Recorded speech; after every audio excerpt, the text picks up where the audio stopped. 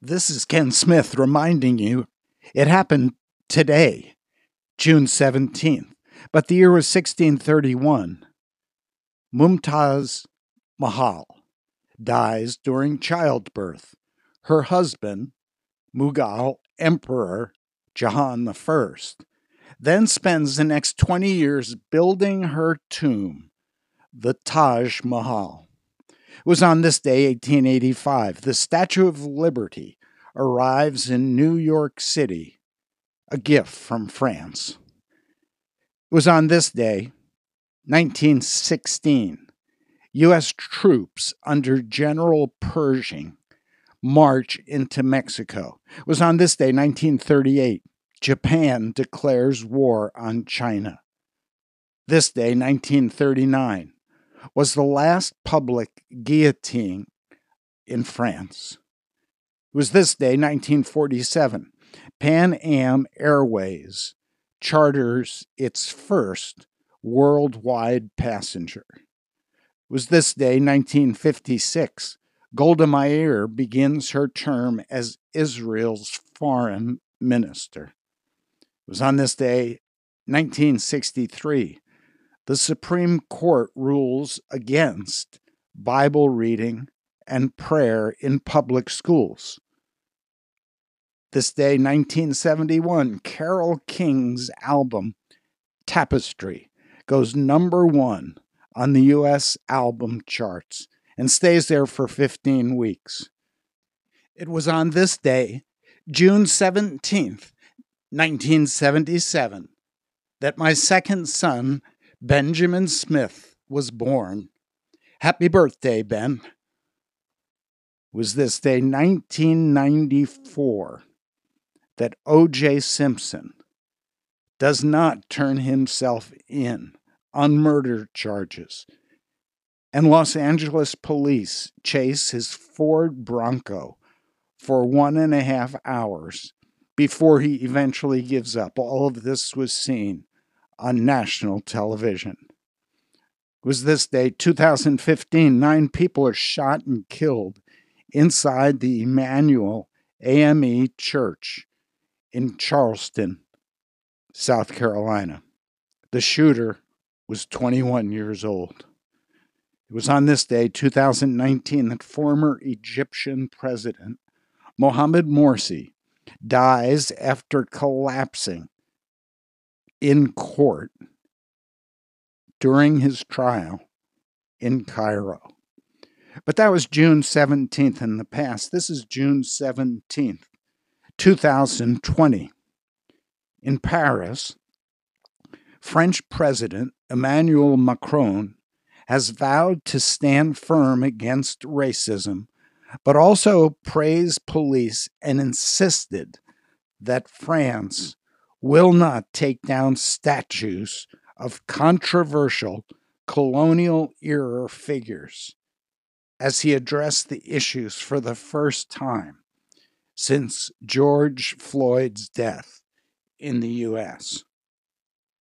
While some gyms are reopening, it's no guarantee that members will come flocking back, and cancellations of membership could even be more devastating. It costs twice as much to recruit a new member as it does to retain an existing one, and roughly 28% of gym members are planning to cancel their membership. With a 6-3 vote, the Supreme Court ruled this week that a landmark civil rights law protecting gay, lesbian, and transgender people from discrimination in employment, a resounding victory for LGBT rights from a conservative court. At least 42,000 workers remain trapped on cruise ships without paychecks. Some are still suffering from the COVID-19. They've been on ships for 3 months after the industry shut down. Hong Kong Fearing a coming reign of terror, many families in Hong Kong are preparing to flee the island. A new law approved by the Communist Party to take effect this summer will allow China's powerful state security agencies to operate in the territory, paving the way for political purges and intimidation of government critics by secret police, with their political freedoms deteriorating. Professionals, nurses, lawyers, business people, and other skilled workers are rushing to renew documents that could provide a pathway to residency in Britain, Taiwan, Canada, the United States, and Australia. Applications to emigrate soared almost 80% to nearly 21,000 in just the last month.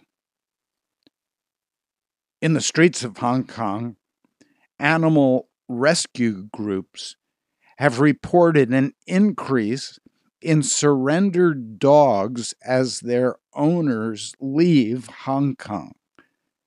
Protesters fearing persecution have sought refuge all over the world, leaving their pets behind. Many say they have no plans to return and see little hope for a better Hong Kong. Those preparing to leave say they are racked with guilt about abandoning their home at such a pivotal moment, yet deeply worried about their futures and those of their children, if they were to stay. In the face of all that in Hong Kong, Disneyland Hong Kong is set to reopen June 18th. Well, there's good news and bad news and a lot of very confusing news. Behind it all is the news that this is the day the Lord has made. We will rejoice and be glad in it. This is Ken Smith reminding you it happened today, June 17th, 2020.